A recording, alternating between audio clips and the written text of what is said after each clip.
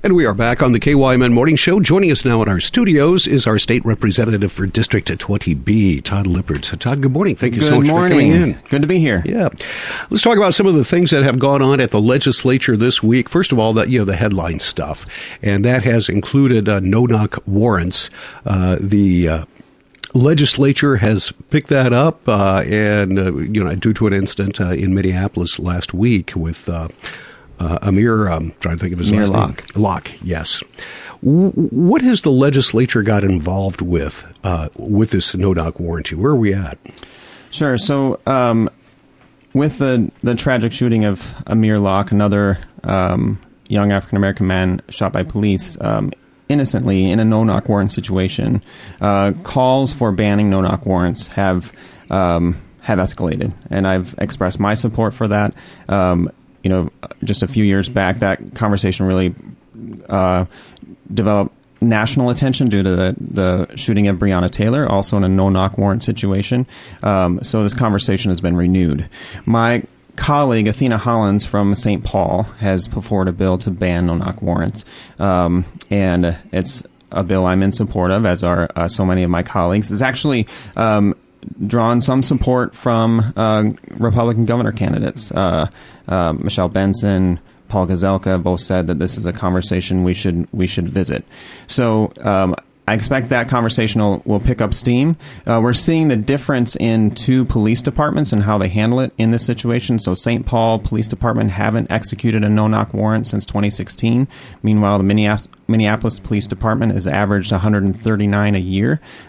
St. Paul says that these no-knock warrants aren't safe. They're high risk for police and citizens, and we certainly saw that in the Amir Locke situation. All right. Do you see a bill or some type of legislation coming through in the next week or two on that? Is that going to be decided pretty quickly? The bill's introduced, and it will start moving through the Public Safety Committee. I imagine that this might be one of the bills that moves quickly, and is a bill that moves to the House floor relatively soon. We'll see how it takes shape in the larger public safety conversation. And the House DFL has a holistic approach to public safety, a $100 million proposal, and I imagine that no-knock warrants will be a part of the public safety reform conversation we're having overall. All right. We've got a word from Minnesota News Network, MNN, this morning that the state's budget surplus is probably going to be more than the $7.7 billion that had been predicted, maybe something closer to $10 billion. I don't have those numbers yet, but you'll be getting those pretty soon, I understand?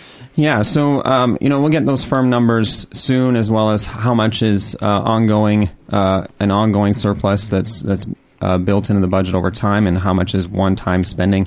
But really, we're dealing with a little bit more of a good situation, and so we're in this circumstance because the American Rescue Plan of the Biden administration has done some rescuing of our economy in a way that no one was really expecting, and we have better than expected tax receipts from businesses and individuals, and so now the question is, how do we use this surplus in the best way to invest in the needs of Minnesotans, reduce costs for Minnesotans, and I have some on my list. Childcare, affordable housing, weatherization, those are some big things we could do that would really help out Minnesotans in many ways. What about a refund check?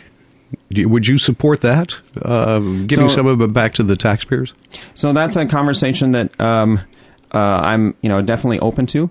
I think the way I would want to make sure that we're structuring that is we're getting that to the Minnesotans who have the greatest need, and not to, when we're talking about refunds or tax cuts, that we're not giving the money to the wealthiest Minnesotans or the largest corporations that have done very well. So I think it's a conversation I'm open to, but I want it to be tailored in a way that's really focused on Minnesotans that have the greatest need.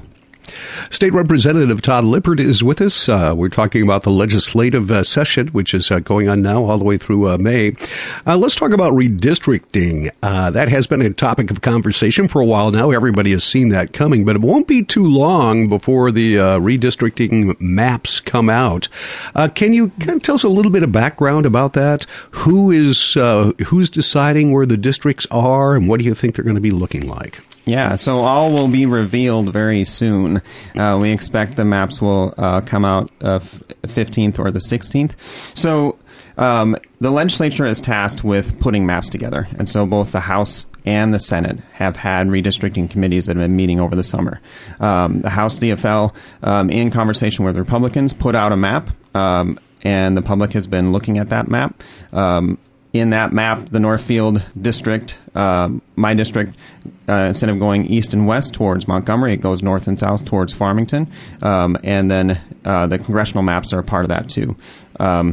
And the House Republicans have also put out a map. In that map, Northfield is split in two. You see some kind of the political considerations there. They would love to see one less Democrat in the House.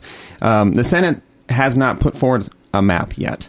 And we're running out of time for the Senate and House to come to agreement. We really need to do that by February 15th. If we don't, the courts will put forth a map. And the courts have been preparing for this. In the past few decades, this process has been kicked to the courts. And so February 15th or 16th, we should see maps for congressional districts and House and Senate districts coming out. We'll all have a chance to take a look, chew on it, see what's going to be different for our state. At what time will that be decided on? Is that going probably all the way through the legislative session, do you suppose?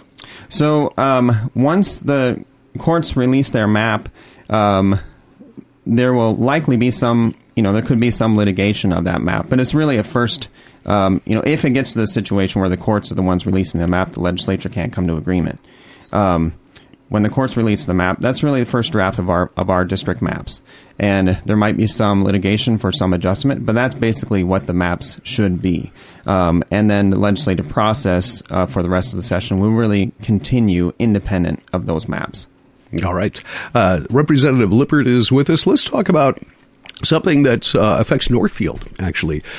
Grid modernization with our power grid. Tell us about some of the things you've been working on there. That's right. This might be the wonkiest thing I've been working on. But we've had an issue because in Northfield, because we've been putting so much solar on the grid, doing exactly what we need to be doing to respond to climate change and working towards a climate action plan here in Northfield, we've come up, the grid needs to be modernized. And Xcel Energy has been frustrating local residents by charging $15,000 for a, quote, interconnection fee to connect new solar arrays to the grid, saying that it's going to be that customer's responsibility for updating the grid, or saying it's going to be 2 to 3 years before you can put a solar array on. And so we talked about this at the legislature some. I had more conversations with local city leaders and some others in the clean energy space. And so I introduced a bill for a grid modernization project for Northfield. It cost about $4.5 million for us to modernize the grid. We need to move from what PUC Commissioner John Tuma, a local, would say is a dumb grid to a smart grid. That's the direction we need to go. And so this would allow for more software on the grid to move power in multiple directions instead of just one direction, which is what happens in a dumb grid. It would allow for more storage, which we need to be integrating. And it would allow Northfield to be a model to other communities about how, what can a smart grid look like for communities in the future.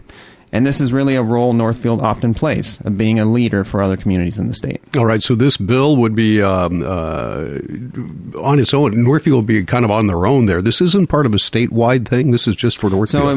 So it's a pilot project, and these sorts of pilot projects are funded at the legislature. It would draw from the Renewable Development Account, which is there for the purpose of providing funding for some special projects that promote renewable energy. So I think it's a good fit for that. The Climate and Energy Chair in the House is supportive of it. It's Chair Jamie Long. He happens to be a Carleton grad, which helps a little bit, understands some of the challenges in Northfield and the ways that this community likes to lead. So it's off to a good start in the House, and Senator Senjum is the chair of the Energy Committee in the Senate. He's also he's a rare Republican in that he wants to be responding to climate change too. So and knows that we need to be upgrading the grid. So I think we have a good chance of having a receptive audience there, and the bill's off to a good start. Is there anything else you'd like to mention while we have you in here? Well, I just appreciate this time and encourage residents to contact my office or follow me on Facebook or Twitter. If you have something you want to say as the session's getting started, a perspective that I need to hear or a need that's present in the community or that you're facing, please let me know. All right. Thank you so much for joining us. Much appreciated, and we'll talk to you again next Monday. That's right. State Representative Todd Lippert from District 20B. You're listening to 95.1 FM and AM 1080, KYMN Northfield.